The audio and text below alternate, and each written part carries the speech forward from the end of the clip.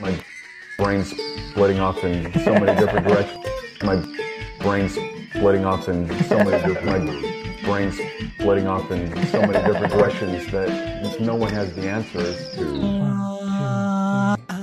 So many different. My dad was a shrink. Certain things upset me. And my dad was a shrink. Certain things upset me. And my dad was a shrink. Things upset me. What's the furthest star, and then what's beyond the furthest star? What's the furthest star, and then what's beyond the furthest star? What's the furthest star, and then what's beyond the furthest star? Questions that no one has the answers to. I'm Jeremy Greer. And I'm Gary Butterfield. And this is Days of Future Cast, the podcast that has yet to use the sitting Bernie meme in any episode art, and frankly refuses to, as we talk about X-Men and X-Statics.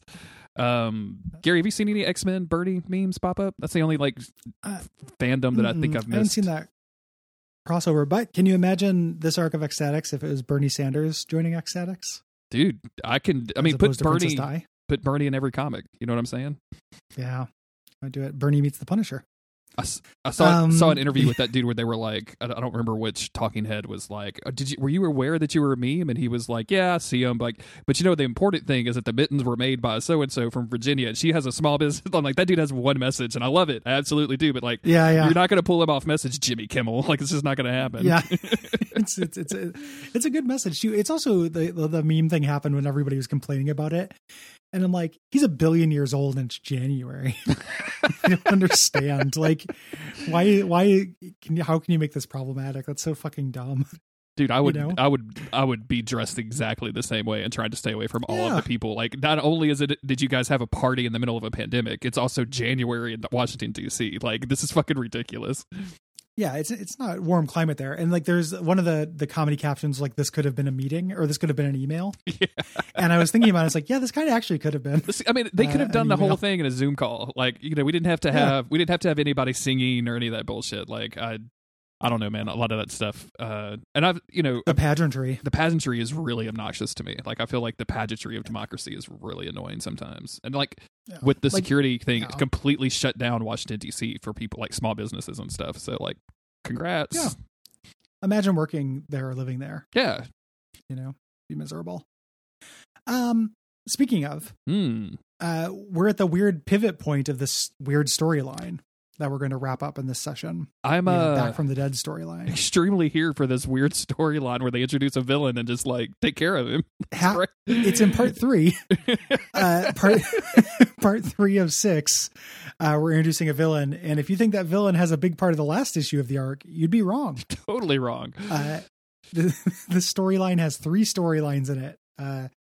Because, refresh everybody's memory. Originally, Princess Di was going to come back from the dead and join X-Statics, and then they had to change it to pop star known as Princess Henrietta Hunter. Here, what's going on with Fat's face on this cover?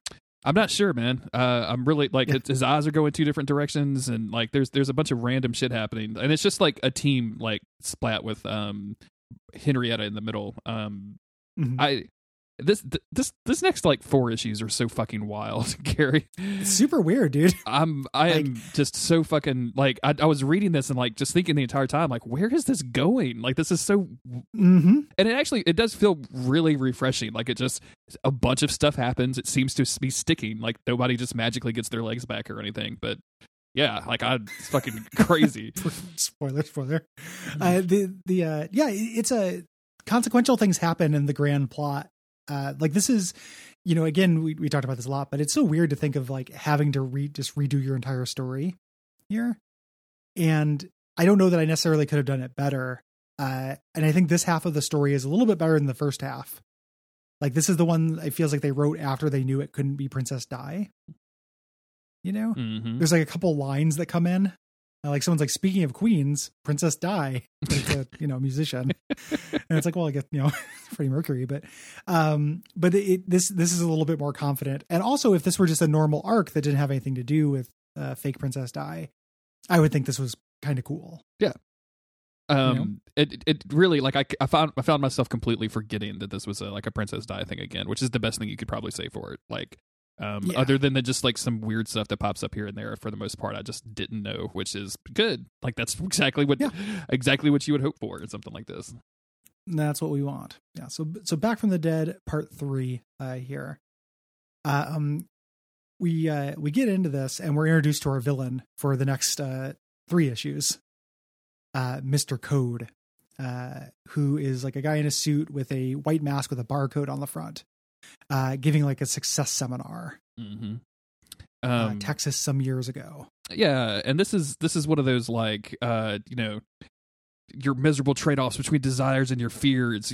Fight Club. Yeah, this is very like kind of Fight Club-ish business, and like as soon as one person asks a question that he doesn't like, he just zaps them dead. And then of course the next question is like, how do we start to change America? Like, and so like.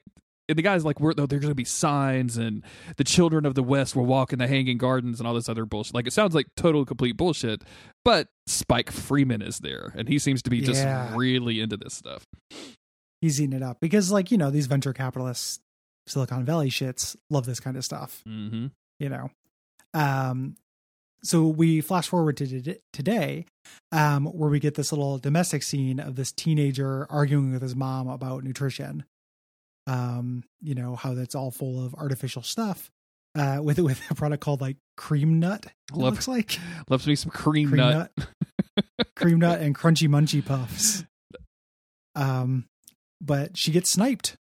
Yeah, a bunch of people get sniped, like in just this parking lot of a grocery store. As we zoom out, and we can see like multiple people dead and wounded, and like other people trying to hide because they can't see the sniper or anything. With one woman saying, "This is so intense," which is really, I'm gonna forgive her in the heat of the moment. Like, it probably is very intense. Intense is the word for it. I love that they actually name check the Washington Sniper. It's like in an incident reminiscent of the Washington Sniper. What a weird thing that we all kind of forgot about the Washington Sniper. Denzel made a movie about it, so we just assumed that it was solved. Did they? Yeah, like was that Denzel? I'm pretty sure Denzel's on the case. Yeah, he's got it, man. Who needs to know anything? It's all in the movie. I didn't realize he took care of it. Cool. Yeah. This is why we don't worry about it anymore. Thanks, Denzel. Well, this is a TV movie, but no, that's Denzel. Okay, we're all good. Hey folks, Future Jeremy here. I don't know what in the world possessed me to think Denzel Washington was in a movie about the Washington Sniper, but he absolutely was not. And I say it a lot in this episode, so sorry about that. And sorry about that, Mr. I'm apologizing directly to Denzel Washington now. The rest of you can just get past this. I'm sorry, Mr. Washington. Yeah, cool. It's just for people who don't know, because there are probably quite a lot of people who don't know, like this isn't like a 9/11 style event. In the wake of that, there was a guy who was just sniping people. The Beltway snipers. People in white vans sniping. And this is happening here. We cut to this news report talking about it, how there's this growing hysteria as all these sniping incidents are happening. And they interview the head of Homeland Security, Homeland Defense, Ed Wolfman, who is just telling people not to panic, stay vigilant, just kind of the empty platitudes we had after 9/11. Absolutely. That's kind of what this is making fun of. Don't let the terrorist win. And we go back over to Ecstatic's headquarters, where Miles is like, this is kind of seems like our bag. Like, why aren't we doing anything about this? Like, we should go out and like protect the people or whatever. And the team leader, who is still Tyke, aka Anarchist, is like, no, dude, not at all. Like, this is completely poisoned job. So this is like, this guy has gotten gray hairs just from being on the screen. This Wolfman guy is going to get crucified. This is where Spike's like, speaking of queens, and you think that he's going to be making fun of Miles, but he says, have we decided how we're going to kill a certain pop star? I'm like, well, not a queen, not any of that, it's just like keeping the line in. So fucking weird, man. It's just such a strange thing. Very, very weird. They're discussing like how to kill her, but we find out that Lacuna is still listening in, as kind of like slip between moments, is hiding behind the couch, and overhearing the plan. And I like Dead Girl's idea, as Spike does as well, of just chopping her into a bunch of pieces sealing them up in caskets and then scattering them around the world like they were a bunch of fucking Horcruxes. And Spike's like, yeah, that's a good idea. We should definitely do that. And of course, Tyke is still angry with Spike for setting all of this up to begin with. So he's like, you just need to shut the fuck up before we have to deal with you directly. Yeah, if we remember, they had him tied up and everything. So there's lots of tension between the owner and the team. This cutting her up and throwing her to mysterious pieces is foreshadowing for the last arc. Oh, interesting. Of this book. So they're like, where is she? We cut over to the Caribbean where she's getting a massage from Omar, who's rubbing oil all over her back. And ecstatics teleport in and just, shoot Omar off the thing, take a swim, cabin boy, and are like trying to tell her that they're going to kill her when Lacuna appears, having hitched a ride, and be like, yeah, they're going to kill her. You're going to make her walk the plank, and kind of spill the beans. Yeah. For her. Poor Omar, by the way. Like, let's pour one out for Omar, who was literally just doing his job and then got yeeted off a yacht by a fucking ecstatics member. Like, this has got to be the most depressing way to go. Fat yeet. I love this bit where they're like, well, she's like, why would you kill me? And they're like, because you're annoying, because you're interfering, because you're white. And then she calls it. She's like, it's because I'm more popular than you are. Yep. 100%. Like, yep. That's it. Lacuna is just saying like, well, what is your end game? Kind of challenging them on this. You don't like her because she stands for something. And she goes, oh, I do? Goody. Which again, man, brutal to Princess Di. I know, man. And I love the, she's like, Lacuna says she wants to save her because she stands for all the women who were pushed around and started taking control. And she says, Henrietta says, are you going to kill me or not? Because if not, I need one of you strong boys to cream my legs. Oof. Oof. Who says that? Yeah. If Autumn asked me to cream her legs, I'd be like, what is wrong? What? No. Yeah. I'm not going to do that. We're married. Honey, we're out. Stop. Yeah. I promised you my creaming days were done. Yeah. Got rid of that on the bachelor party. Yeah. We got all the cream out. Gotta get that cream out.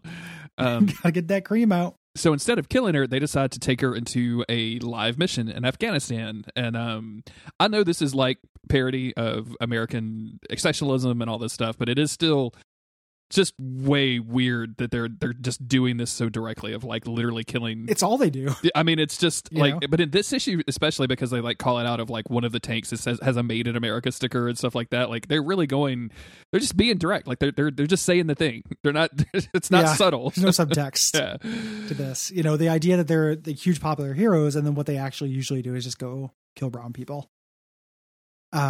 Here specifically, there was a reality TV show that was filming, and they got captured by the Taliban. So they have to, try to save them, keep the body count low, and stuff. And they're kind of just like making, small talk, thinking that Henrietta will either get killed or she'll be so turned off by all the blood and violence.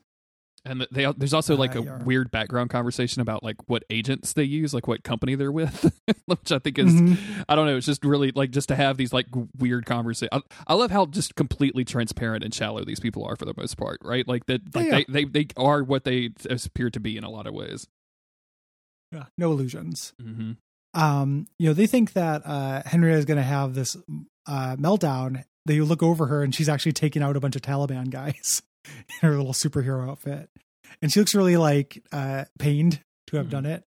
And they say she's the all singing, all dancing, all butt kicking Henrietta the Taliban Slayer, which I think this would have been funnier as Princess Di, of course. I don't know how she did this. She has the superpower of empathy. I mean, she could just be in shape, bloodied up. You know what I'm saying? Like, yes, it's true. Like, I know how people fight people without powers. How do you think UFC works, dog? They just lift a weight. Yeah. Well, those dudes are shitty superheroes. They are like Crotchman and Legton or whatever. That's it. That's the big bout this weekend. Yeah. Crotchman versus Leg Tom. Versus Legton.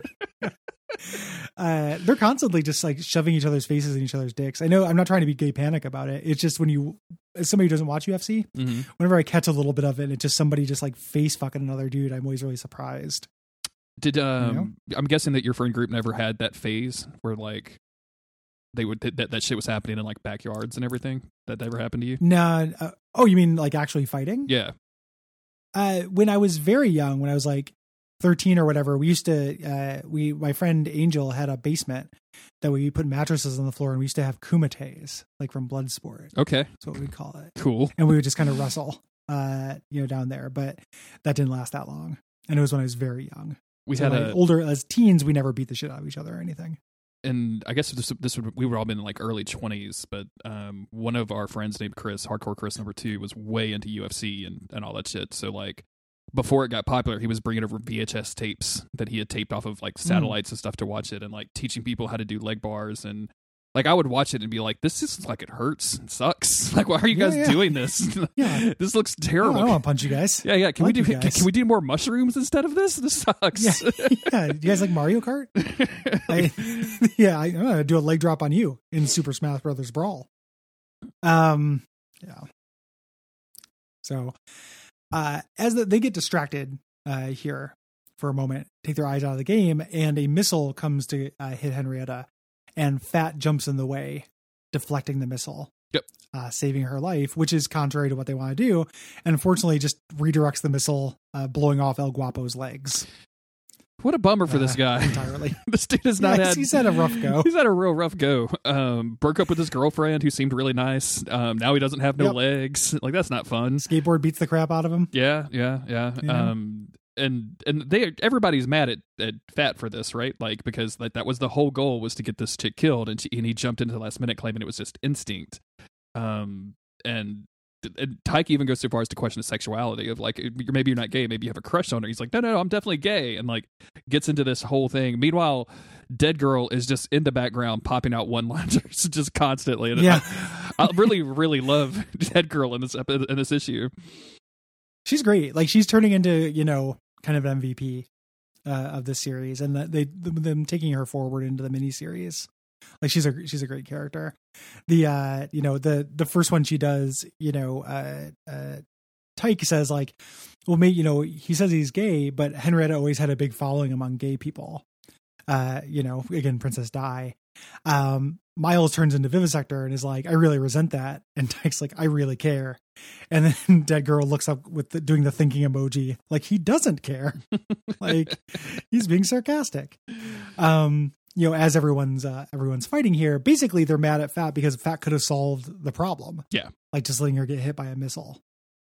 And like they actually like are about to come to blows with this, right? And eventually Guy has to step in as, like, he's not team leader at this point, but he's definitely acting like team leader for he basically does everything except have the title, and breaks them up. And it's like, hey, we can't do this, because if we start arguing like this, she's going to succeed where all of the supervillains and super egos and megalomaniacs failed. She's going to destroy Ecstatics.